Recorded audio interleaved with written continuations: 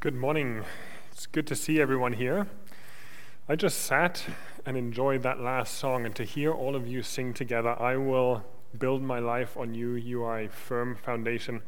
Just remind me of the words that Ken shared at the beginning, that it's good to come together. It's good to worship together. It's good to have this fellowship. So good to see all of you.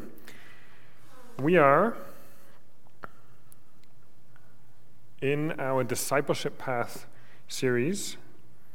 And this is the third and final message on following Jesus on the discipleship path. Today we're talking about sanctification. We're looking at Ephesians 2, verses 10 to 22. And over the last 3 weeks, we have looked at the discipleship path, and we've looked at what it means to follow Jesus on the discipleship path. 2 weeks ago, we talked about separation, how there is separation between us and God because of sin. Last week, Gary had a very powerful message on salvation and reminded us that salvation is possible through Jesus, not because of what we have done, not because of what we do on a day-by-day basis, but because what Jesus has done. He had that picture of the bridge. And salvation, faith in Jesus, is not looking at the bridge, admiring the bridge from a distance, believing that the bridge is structurally sound and can hold a train, but faith is getting on that train and going across the bridge. And today we're going to talk about sanctification, what it means to follow Jesus after that crossing of the bridge, because it's not the end of the journey. Crossing that bridge is not the end. You don't build a bridge so that a train can go from one side to the other and then park next to the tracks and just stay there. The train uses the bridge as a step to move on. It's got a further destination. The destination is to come back to God. And the tracks, the way after the bridge, is following Jesus. So we're going to read Ephesians 2, 10 to 22. It's quite a long passage. I will read it actually starting at 8, just as a reminder of the last verses from last week. Ephesians 2, 8 to 22. For by grace you have been saved through faith, and this not your own doing. It is the gift of God, not a result of works, so that no one may boast. For we are his workmanship, created in Christ Jesus for good works, which God prepared beforehand that we should walk in them. Therefore, remember that at one time you Gentiles in the flesh called the uncircumcision by what is called the circumcision, which is made in the flesh by hands. Remember that you were at that time separated from Christ, alienated from the commonwealth of Israel and strangers to the covenants of promise, having no hope and without God in the world. But now, and that reminds us of verse 4, but God, but now in Christ Jesus, you who once were far off have been brought near by the blood of Christ. For he himself is our peace, who has made us both one and has broken down in his flesh the dividing wall of hostility, by abolishing the law of commandments expressed in ordinances, that he might create in himself one new man in place of the two, so making peace, and might reconcile us both to God in one body through the cross, thereby killing the hostility. And he came and preached peace to you who were far off, and peace to those who were near. For through him we both have access in one Spirit to the Father. So then you are no longer strangers and aliens, but you are fellow citizens with the saints and members of the household of God, built on the foundation of the apostles and prophets, Christ Jesus himself being the cornerstone, in whom the whole structure, being joined together, grows into a holy temple in the Lord. In him you also are being built together into a dwelling place for God by the Spirit. Let's pray. Father, thank you for your word. Thank you that we are able to come together here as your family, that we are able to lift our voices to worship you. You are worthy of every praise. Father, now as we look into your word, would you speak to us? Would you open our hearts to hear the truth you have for us? Father, we are bombarded by messages, by opinions, by information day by day from all directions. We want to hear from you. Would you clear our minds and our hearts that we would hear from you this morning? We ask that in Jesus' name. Amen. All right, let's look at our passage. Verse 10 says this, "For we are his workmanship, created in Christ Jesus for good works, which God prepared beforehand that we should walk in them." The first thing it talks about there is us being God's workmanship. And that talks about identity. And for some of you, this might be the only thing that you need to hear this morning.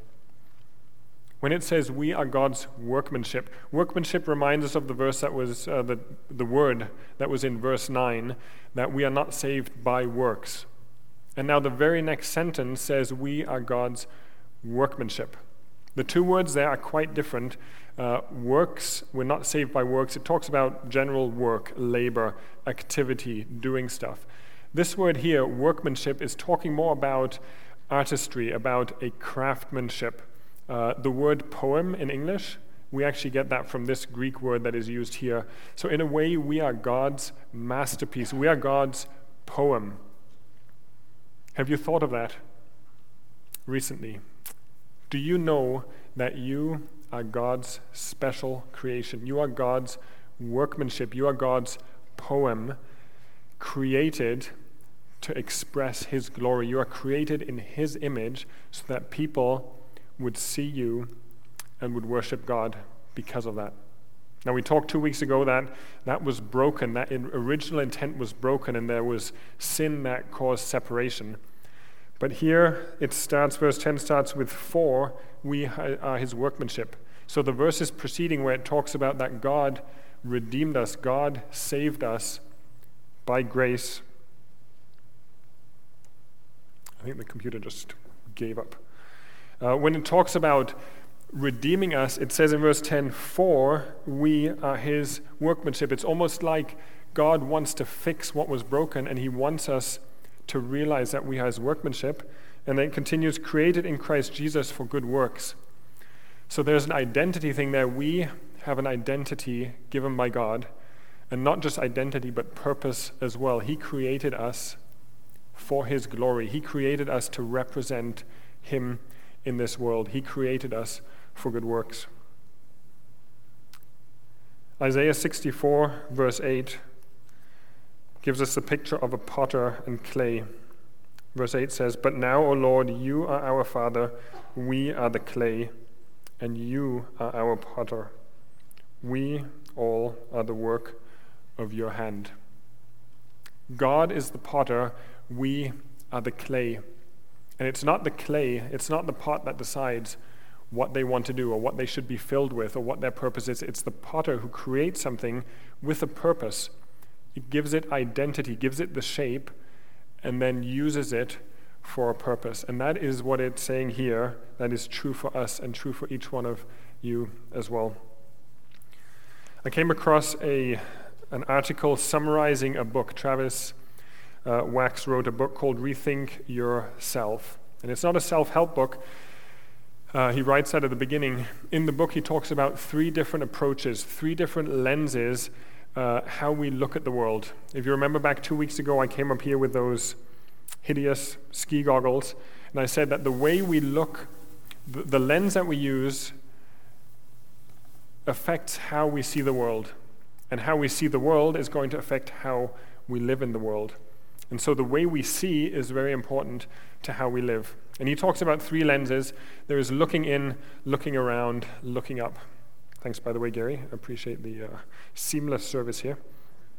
3 lenses of looking in, looking around, looking up. And he says the first lens, very predominant in our Western culture, North America, is to look in first. And we're told you need to be true to yourself. You need to look inside to find who you really are. What is your truth? What are your values? And then we look around and we find our tribe, we find our family, we find our friends, our community based on what our values are and what works well with our values. And then maybe we'll look up and we'll see if there is a religious tent that can fit over our nicely constructed paradigm that we can then include in our life. And so that's looking in first. We find our identity, we find our purpose, we find our meaning in ourselves first. There's another approach, and that is looking around first. And that is more of community-based approach where you don't necessarily look inside yourself first, but the community, the family, the culture tells you what you're supposed to do, what you're supposed to be, how you fit in. And then you look up at the spiritual, and then last of all, you look inside yourself and you see, how do I fit into what the culture is asking or expecting of me? And often that's a shame-based culture where it's not about you expressing yourself, but it's about you fitting into the rules and norms of society. And then Travis Wax talks about a third approach, and that's the look-up approach. And I'd like to read his summary of that because it expresses really well what the Christian life is supposed to be and what we'll be talking about in the rest of this message. The look-up approach, though, says to start with God. You look up first in order to see what God says about you and to better understand His divine design, His workmanship. Looking up prioritizes the transcendent. God, not you and not your community, is the one who defines you and your purpose. Next, you look around to the community of faith that is called to cheer you on, to correct you, to love you as part of the family that looks up as its starting point, not ending point. He's talking about the community aspect, and we'll be hearing about that a little later as well. Then you look inside and you see how God loves you just as you are, while still planning to make you the best version possible as He conforms you into the image of His Son. This is the biblical way of seeing life.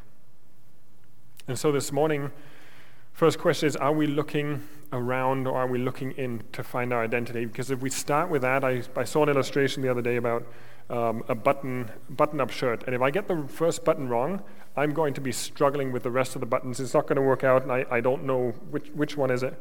You have to get the first button right, whether you start at the bottom or at the top, and then the other ones work out. And in a way, this is the first button. If we're not looking up, if we're not seeing creation, if we're not seeing ourselves in the right lens, then everything else that follows is going to be skewed. So God gives us identity. We are His workmanship. He is the potter. We are the clay. It continues, we are created for good works. Now this word works is exactly the same word as is used in verse 9, where it says it's not by works that you've been saved. And so we have to understand that and separate that. We're not saved by works, but at the same time it says we were created for good works. And that's not a contradiction. It doesn't mean that, okay, we're not saved by works, so we shouldn't be doing works. We were saved for good works. God created us as His handiwork for good works. And He had planned that before the foundation of the world. In chapter 1, verse 4, it says, even as He chose us in Him before the foundation of the world, that we should be holy and blameless before Him. God's plan precedes the sin and the separation. And He has redeemed us not by our own works. He has redeemed us by grace through faith, so that we can now continue to live the purpose that He originally had intended for us. There's no contradiction there. We are not saving ourselves by our works. Looking up, what does it mean to look up? Looking up, looking to God first, we do that by looking at Jesus. And if I would ask you, who is a good example for somebody who did good works? I'm sure one of the answers would be Jesus. Jesus did good works, and yet, think about it, Jesus did not do good works to save Himself. He didn't need good works for salvation. And that kind of makes sense. Well, Jesus was perfect and He didn't need to do good works for salvation, and yet He did good works. And so if we take Jesus as our example, we don't do good works to save ourselves. We can't do that. Jesus actually did that for us. But we then follow Jesus in doing good works. What are my works? If I am God's handiwork, if I am created by Him to do good works, what are those works, you might ask me? And I could do the mean preacher thing and say, well, I'm not the potter. I didn't create you, and so I'm not going to tell you what your works are. That would be the easy way out for you if I just told you what that was. But not telling you what it is the easy way out for me. So I would suggest ask the potter. We need to go to God and we need to see, God, what is it that you have asked us to do, what you have created us to do? And looking up includes looking at what God has told us already. And so as we're looking at the passage today, we're doing exactly that. We're asking, what is it that we should be doing? The simple answer, high level, without giving too much details, is to become like Jesus.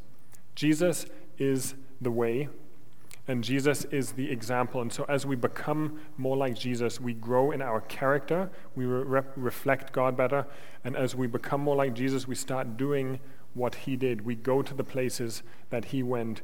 We say the things that he said, and so we are following in Jesus' steps.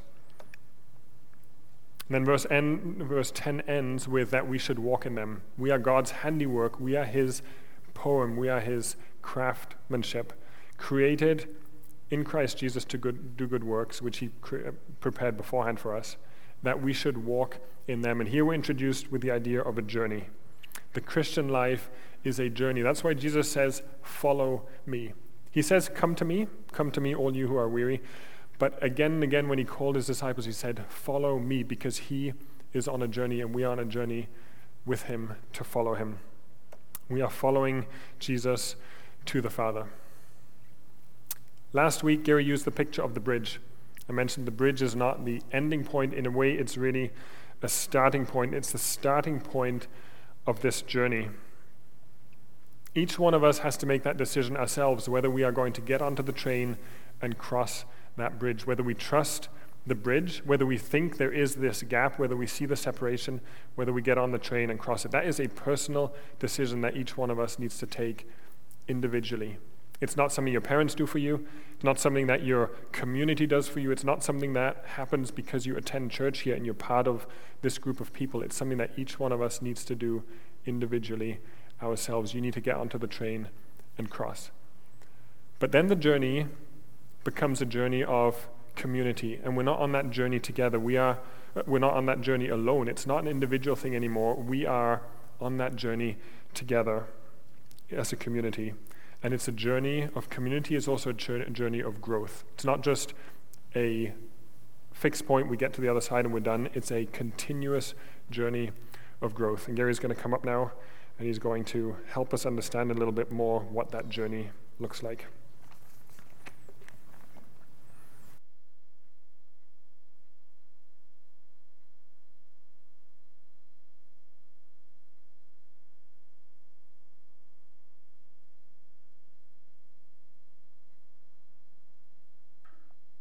Saw these on the way in. Some of you might have grabbed one. These are for you. So we've printed lots of these, so I'm hoping everybody will grab one on your way out today. Oh, Wayne, I thought that was for me. Isn't this the usual thing? Wayne brings me a thing of water. I've got second service voice every week. All right, I want us to start by looking at verse 17, building on what Andreas has said, and we're going to see two more things here in this passage that come on the other side of the bridge. What is it that God has saved us to? So look at verse 17. It says, "He came and preached peace to you who were far away, and peace to those who were near. For through him we both have access to the Father by one Spirit." Now, what's he talking about here? In verse 17, he's actually addressing Gentile Christians. What he's saying is, you Gentile Christians, you weren't actually part of God's Old Testament community. You weren't Jewish people. But through Jesus, God has invited you in to his people. He's invited you in to be part of his family. So that's what he's talking about there when he says he preached to you who were far away. That's Gentile Christians. He preached to those who were near. Those are Jewish Christians. But look at verse 18. Here's the first thing I want us to see. Through him, we both, Jews and Gentiles, have access to the Father by one Spirit. So here's the first thing I want us to see in this passage as we finish up these final verses. There is a knowing. And here we see there is a knowing God. On the other side of the bridge, obviously on the dark side, we were separated from God. But on the salvation side, now we have a relationship with God. We have access to the Father. I wonder if any of the kids, we've got a few kids here, so I'm gonna see if any of the kids can help us out here. Does anyone know a story from the Bible where there was a person who needed to go and talk to a king, but they were really scared because if they barged into the king's throne room without being invited, they could get into a lot of trouble? Any of the kids know who that was in the Bible? Abigail, do you know who it was? Esther. For that, you have won your own copy of the discipleship pathway. So that's for you. You can put that on your fridge or in your bedroom. Esther. So many of you know the story of Esther, who is married, of course, to the king. And because of Haman's strategy to put the Jewish people to death, Esther, who is the Jewish queen, is told by her uncle, you need to go talk to the king. You've been put in place for such a time as this. And this was her answer. If any man or woman goes to the king inside the inner court without being called, there is but one law, to be put to death, except the one to whom the king holds out the golden scepter so that he may live. So Abigail, did the king hold out the golden scepter to Esther? He did, didn't he? Yeah, Esther lived, and God saved the Jewish people because of what she did. That is a contrast for us to what we find in this verse, that we have access, not just to some human king who's dead and gone in history, but to the God of creation, the powerful and sovereign God of the whole universe. We have access to him. One of the beautiful ways that that's described is in the story of Jesus' death. There were some supernatural things that took place when Jesus was on the cross. There was a supernatural darkness. But at the moment when Jesus died, this happened. The veil of the temple was torn. It was a heavy, heavy cloth temple that was decorative. It was beautiful. But it was to separate or close off the way into the holiest of holies, the place where the Ark of the Covenant was. It was meant to be a picture of God's throne room. Of course, we know God is everywhere at the same time, but he placed his presence especially in that holiest place of the temple, and the curtain was there to make sure no one went in there. If you went in there, you would die. So for the average Jewish person, the closest you could get to God's presence there in the holiest of holies, you couldn't even get into the temple. You would stay outside where the altar was. That's as close as you could come. And you would have to come with a sacrifice, a sin sacrifice, a blood offering that would cover over your sins. And that was the only basis that you could even come that far. If you were a priest, you could go in and minister within the tabernacle or the temple, but only if you were the high priest could you go behind the veil, only once a year, and you'd go in with your blood sacrifice. I've been told that they would tie a rope around the high priest's ankle because if he went into the presence of God and God didn't accept the sacrifice, he would die and they would pull him out. I've heard that they actually had bells on their robes and on their garments so that people could listen from outside the veil and make sure they're still living, they're still alive in there, they're still moving around. But when Jesus died, that veil was torn in two. Notice it says in the Gospels, from top to bottom. It was torn from God's side of things down to our side of things. It was a supernatural event packed with meaning where God was saying, the way is open. You don't have to fear anymore. You don't have to wonder if I will hold out a golden scepter to you. I have held out to you my son. He's given his life for you. And because of that, the way is open for you to come into my presence. The book of Acts tells us that many priests, in the early days of Christianity, many priests came to faith. Interesting statement, doesn't explain why. I can't help but think it was because of this. Imagine if you were a priest in the temple, serving in the temple when Jesus died, you saw the veil torn in two, or even if you just came in after, someone said, did you hear what happened in the temple? And you saw that huge curtain torn from top to bottom. Boy, that was a powerful message. That is God's message to us here in this verse. Because of what Christ has done for us, we now have access to the Father. That is a huge part of what's on the other side of the bridge. In fact, I would argue that knowing God and walking with God and growing in our relationship with God is a huge part of everything else. We get focused maybe on the things we should be doing, but if we're not focused on the God who empowers us to do those things, then we're missing out. Knowing God, having a relationship with God is where it all starts. Jesus actually showed us what this was like when he was on the earth. because he would go off often in the evenings when people would finally leave him alone and go off to their own homes. And that was his time to go to his home, in the sense that he would go and pray to his Father. Some people say, well, yeah, that's because he was human. He had all these needs. No, it's because he loved his Father, and his life flowed from his relationship with his Father, and that's the way it's meant to be for us. A few weeks ago, we talked about to be human is to be full of the life of God, to live under his blessing, to have his life flowing through us. And Jesus showed us in his own earthly ministry and life, that was his power, that was his fuel, that was his meaning. It all came from knowing the Father. And that's what it should be for us as well. So we have access to the Father because of Jesus. We cross this bridge, and now the way is open for us to know God. But that's not the only thing we find here. Verse 18, through him we both have access to the Father by one Spirit.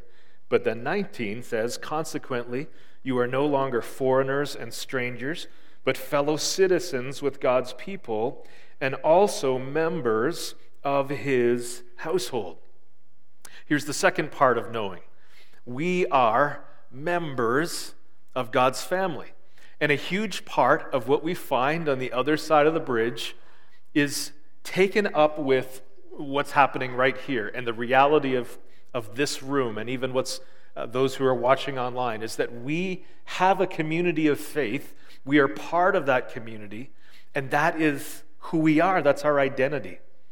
We have been taught in North America to put huge priority on the individual, and then next in line, we've placed huge priority on individual families. My family of origin, my natural family. In fact, sometimes even in Christian circles, we have so elevated that responsibility and that reality at the expense of this truth that there is another family that is a priority, and I would argue an even higher priority to God than our human responsibilities to family. We know the Bible teaches we have responsibilities to our family.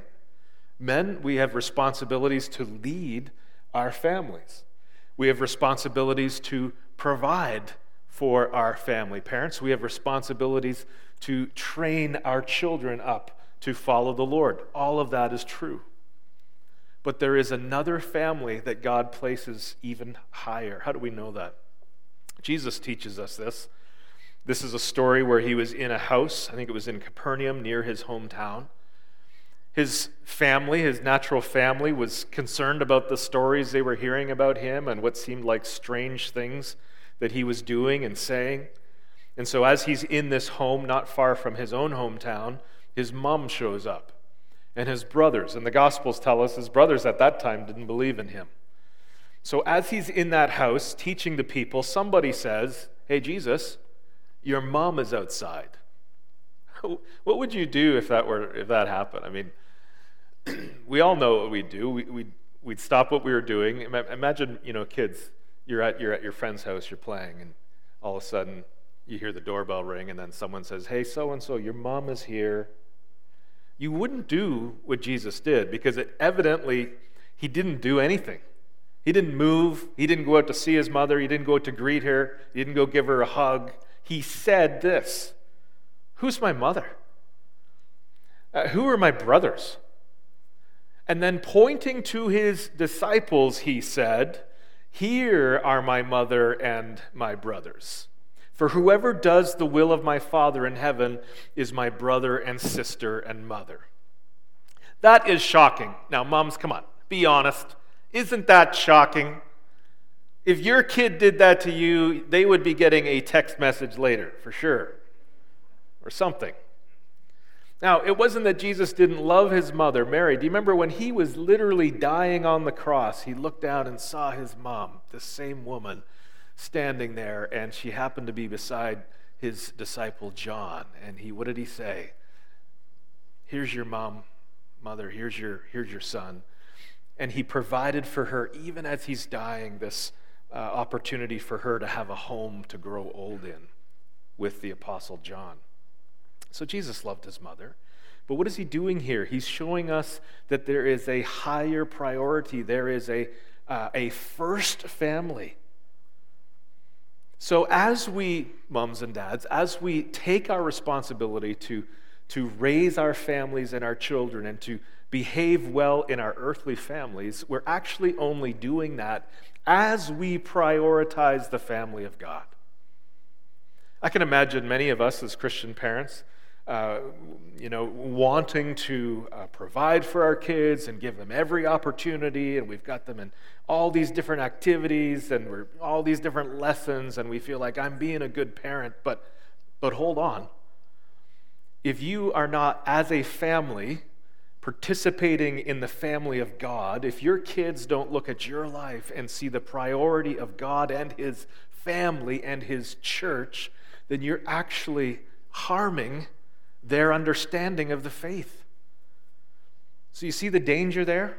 So committed to my kids, so committed to giving them everything that this world has to offer, but not showing them the priority of Jesus Christ and his community. I'm actually not raising them well. We need to find ways in the midst of the busyness of life to prioritize the community of God and the family of God. Why? Because that's what's on the other side of the bridge. It's not just me and Jesus. It's not that I got my train ticket now, I got it punched, and now I'm good to go, and I'll just carry on with my life going on my direction.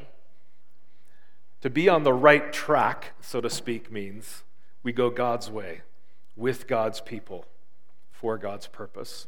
So that's the first thing I want us to see, is the knowing.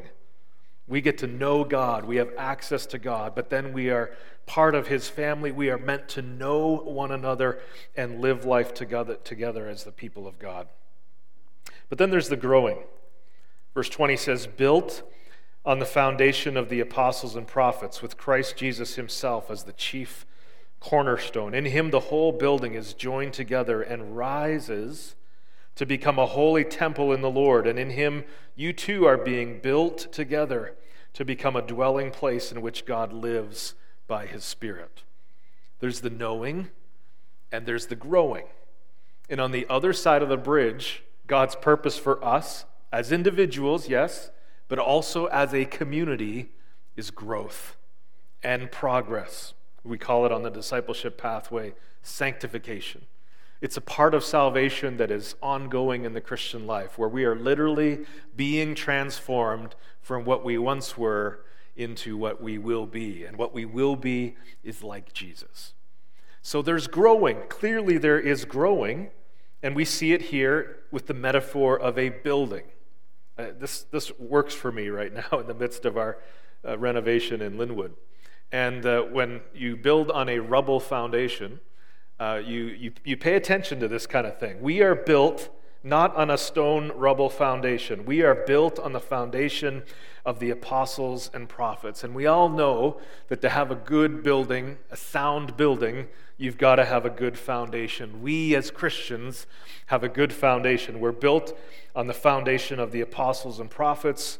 With Jesus, you can either see Jesus as one of those cornerstones that aligns the rest, or see him as the bedrock below the rest of the foundation of the apostles and prophets. Either way, this is what it means to grow.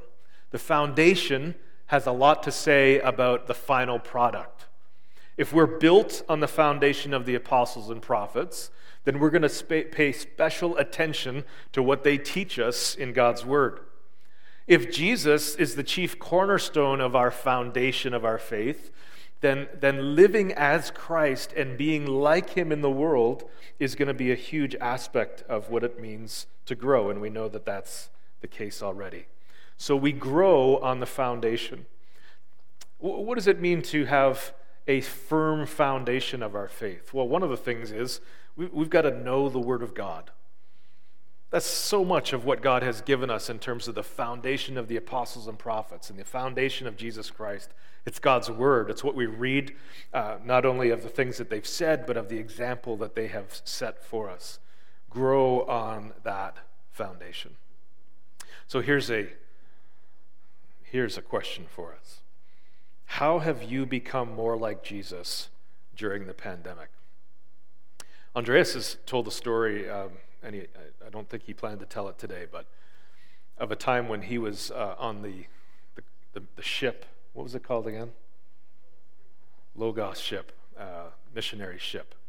And he had the opportunity to be, I think you were steering the ship through a night shift or something. Am I getting this right? Why am I telling this story? And he was doing so, and there was someone else near him, and that person said, so what has God been teaching you lately? Got that right? What has God been teaching you lately? And when Andreas tells a story, he would say, I didn't know how to answer that question, but it's a great question. It's the kind of question we actually could ask one another as believers. What has God been teaching you lately? Because whatever that is, I'd like to learn from it as well, and I'd like to encourage you in that. This is a question that we should be asking ourselves and asking each other. What is God doing in your life? How is God working in your life? How has God brought conviction to your life? When's the last time you were sitting in a Sunday sermon and just felt the Holy Spirit pointing out something in His Word, that putting His finger on something in your life? That should not be rare. Because if we're really growing on this foundation, we're going to be changing. And as we humble ourselves before the work of the Holy Spirit in our lives, He's going to be showing us things that need to be dealt with. How have you become more like Jesus during the pandemic? Whatever your opinion is about the pandemic, I can guarantee you this: it's been an opportunity for growth for Christians. Sadly, for many of us, it's become a battleground, other things. But how has this shaking up of our lives, whatever your opinion is of it, how has that produced growth in your life? Scripture says that trials are like a crucible that refines gold. God's intention would be for us to grow through these kinds of experiences. So we grow on the foundation, but then I'd say we also grow together. Verse 21, in Him the whole building is joined together and rises to become a holy temple in the Lord. And in Him you too are being built together to become a dwelling in which God lives by His Spirit. The metaphor here is that the people of God are like a building. Peter uses this metaphor as well in his first letter when he says to believers, you are living stones. You're being built into the temple of God. This is so vivid for me, again, as we work on our project in Linwood, our old red brick church. And there's a number of places in the bricks where there was cracks, and so over one of the arched windows, as the construction was going on and the demolition and people are pounding and banging, you could almost see the cracks getting bigger and bigger, and I wondered, what have I gotten myself into? And that's a great image of what it means for us as the people of God when cracks form between us. There is a bond between the people of God that we need to live in and practice, and when we don't, when you start pulling a brick out and another brick out, the whole structure is weakened. God says to us, grow together. A huge part of what's on the other side of the bridge is about how we live together in the community of God. Think about how many commands of Scripture and instructions of Scripture are instructions about how we should behave with other people. That's why it's so ridiculous to think that Christianity is this island thing where it's just me and God, it's just me and Jesus. I think like 90% of what the Bible teaches us, it's teaching us how to live and function with other human beings. And that is so true in the church. Jesus said that when people look at the church and see the love we have with one another, they will know we are disciples of Jesus. Or in his prayer in John 17, John prayed for the unity of the church. And he says that through that unity, all men will know that you, God, sent me. There is a supernatural revelation that comes from the unity and the strength of the church. And that's why, as that church grows, what are we becoming increasingly? the house of God. The more we grow and are strengthened and are knit together, the more we are the presence of God in this world that's so desperate for Him. Grow together. If you want to, just flip over to chapter 4 of Ephesians and look at verses 15 and 16 of chapter 4. Paul still instructing believers in Ephesus. He says, "Instead, speaking the truth in love, we will grow to become in every respect the mature body of Him who is the head, that is Christ." You see how Jesus is the goal. That's why we're His body, we're His temple. And from Him, the whole body, joined and held together by every supporting ligament, grows and builds itself up in love as each part does its work. You pull a brick out, the whole structure's weakened. But the more we build together and are knit together, the stronger the building is. We have responsibilities, not just to ourselves, not just to our human families, but to one another. So no one gets off the hook with this. If you're a follower of Jesus, you have responsibilities to the people in this room. You do. Remember the first time I told a pastor mentor of mine that he asked me, "What do you want to do when you're done high school?"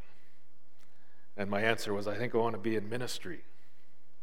His answer to me as a 17, 18-year-old kid was, "Aren't you already in ministry?" The lesson was, if you're a follower of Jesus, you're in ministry. You have responsibilities. God's given you a spiritual gift. God's given you commands that instruct you to bear one another's burdens, to pray for one another, to edify one another, to serve one another. Do you hear all those things? All of those one another commands, all through Scripture. There is so much instruction about how we behave towards and for each other. So my final two questions are these. Who is influencing you? If you're part of this beautiful structure that God is building, if you're part of the family of God, God's intention is that other believers would be influencing you. And their gifts, and their example, and their knowledge of Scripture, and their life as they passionately follow Jesus would be influencing you. And here's the reality. We're all influenced by somebody. If it's not the people of God, if it's not God through His Word, God through His people, there is something else that's influencing you. Maybe it's a cultural influence. Maybe it's a desire. Maybe it's money. Maybe it's an attitude that permeates the workspace where you work. Something is influencing every one of us. Is it God and His people? And then how about this? How are you influencing others? And don't kid yourself, you are. We're all influencing others. And even if your influence is simply in a kind of mediocre, half-hearted, lukewarm faith, the danger of that is there's people around you who feel that that's the line.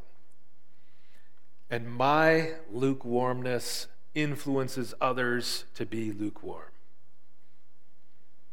We're all influencing others. How are you influencing other people in God's church, in God's family? How are you using your gift? The discipleship path is all about this. My encouragement to us is find someone in your life who's on the left side of the cross, still in darkness, still separated, maybe searching, maybe not. Have someone in your life, a coworker, a neighbor, a friend, a loved one, who doesn't know Jesus, and number one, begin to pray for them. The first thing you might need to pray is, God, give me a love for this person. If it's your boss, maybe you need to pray that first. Help me to have compassion for this person's soul. And then begin to pray for their salvation. And begin to pray that God would open opportunities for you to share your faith. Pray that God would enable you to be an example of faith, that they might see the hope that you have and ask you about it. But have someone, at least one person in your life on the left side of the cross that you're praying for and seeking to point to Jesus. And then have someone on the right side of the cross, someone who is a believer, maybe a young believer, maybe a younger person. Have someone on that side of the cross that you are coming alongside. And so every Sunday morning you seek that person out and you're praying for that person through the week and you're maybe messaging that person, you're encouraging them. Maybe it's someone that's in a ministry, if you're a youth leader or a Sunday school teacher. God puts that young person on your heart and you're praying for them and encouraging them. And then I would say have someone also on the right side of the cross who is mentoring and ministering to you. And if you don't have a person like that, go and ask somebody. Now, I've had the experience of asking one or two people to do that, and they didn't have time for me. That's a little bit painful. But seek those people who can minister to you. Ask them to pray for you. Ask them, and even take them to coffee, pay for their Tim Hortons, and ask them questions. How do you do this? And how do you understand this? And how are you so patient in this situation? Have someone on the right side of the cross that you are pursuing who you see Christ in, and you want them to help you become more like Jesus as well. On the right side of the cross, we have these three stages, but we don't really like calling them stages or categories. It's just the reality that there is growth, there is progress. And so for someone who's starting out, our desire for you, if you're a new believer, is that you get baptized. And if you haven't been baptized, at some point, someone's going to talk to you about that, and someone's going to challenge you and encourage you about that.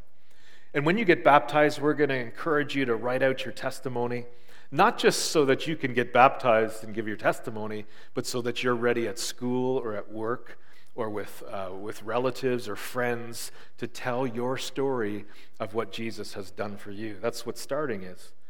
We want you to start forming new habits of coming to worship on Sundays and finding a small group. But then as you grow and as you're strengthened in your faith, there's greater expectations. That you would get involved in ministry, as we've said already, that you would find a way to serve in the church, that you would be looking for people that you can encourage. You would be growing in your knowledge of the Bible. You'd be plugged into a small group and helping others get plugged in as well. So many of us in this room probably would look at this and say, well, I'm not sure where maybe I'm starting, but we might say, well, I hope I'm being strengthened. I don't know if anyone here would say, yeah, I'm sanctified, I'm all the way. But that's where we're heading. Our goal is to be like Christ. I wonder where you see yourself this morning, this afternoon. Where do you see yourself? What is the next step for you in your Christian faith? Let me leave that question with you as Andreas comes now to close.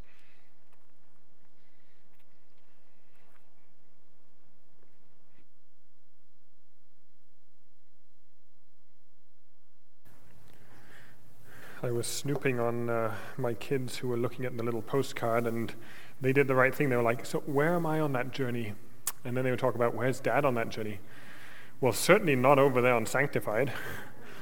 And that is a reality. In fact, none of us will actually ever fully reach that. And maybe in knowledge, we feel like we're quite far along. We've read a lot, we've learned a lot, we've been in this for years. But character, we might be lacking a little bit. And so in different areas of our lives, we might be on different stages. And like Gary said, the stages, it's not to put people in boxes and say, well, you're here, and that's how we deal with people. But to realize that it is a process, and that we all have different needs. We're all at different stages. And as a church, we want to be helping people to follow Jesus. We want to help those who are starting to understand some of those foundations. And we've been talking about that as leadership as well. There are things that we as a church feel we can do better because we have not been helping people to follow Jesus as well as maybe we could. As we close this series, we're going to take communion in a moment. I'd like you to ask this question. I want to ask this question myself. Am I following Jesus? And that can be a fundamental question. Am I even on board with all of this? Is this discipleship path, is that the lens through which I see the world? Do I actually believe that? Or am I following the world? Am I following some other ideology? Am I following my own way? But even if we say we buy into this, we are following, Jesus said some pretty strong things about what it means to be a true disciple, what it means to follow. And I just picked out 3 here. In John 8:31, Jesus says, "If you abide in my words, you are truly my followers." In John 15, he talks about abide in me. Here, abide in my words. Are we abiding in Jesus' words? If I say I'm a follower of Jesus, am I actually abiding in his words? Am I getting to know him better and better? Am I giving up all for Jesus? Am I giving up all my values? Am I giving up my priorities? Luke 14:33, Jesus says, "If you do not give up all your possessions, you are not my disciples. You can't be followers of me." That's pretty strong language. And yet, so often I live as if, well, I can have this and Jesus. I kind of become the potter and the pot at the same time. I decide what needs to be done with this vessel. And then am I taking up my cross daily? In Luke 9:23, again, Jesus speaking. Jesus is saying all these things. He says, if you want to follow after me, you must take up your cross daily. It's not a one-time thing. It is a one-time thing to cross the bridge. It's making that decision, but it's not a one-time thing to give up my own desires, my own ideas, and to decide to follow Jesus. It's a daily thing.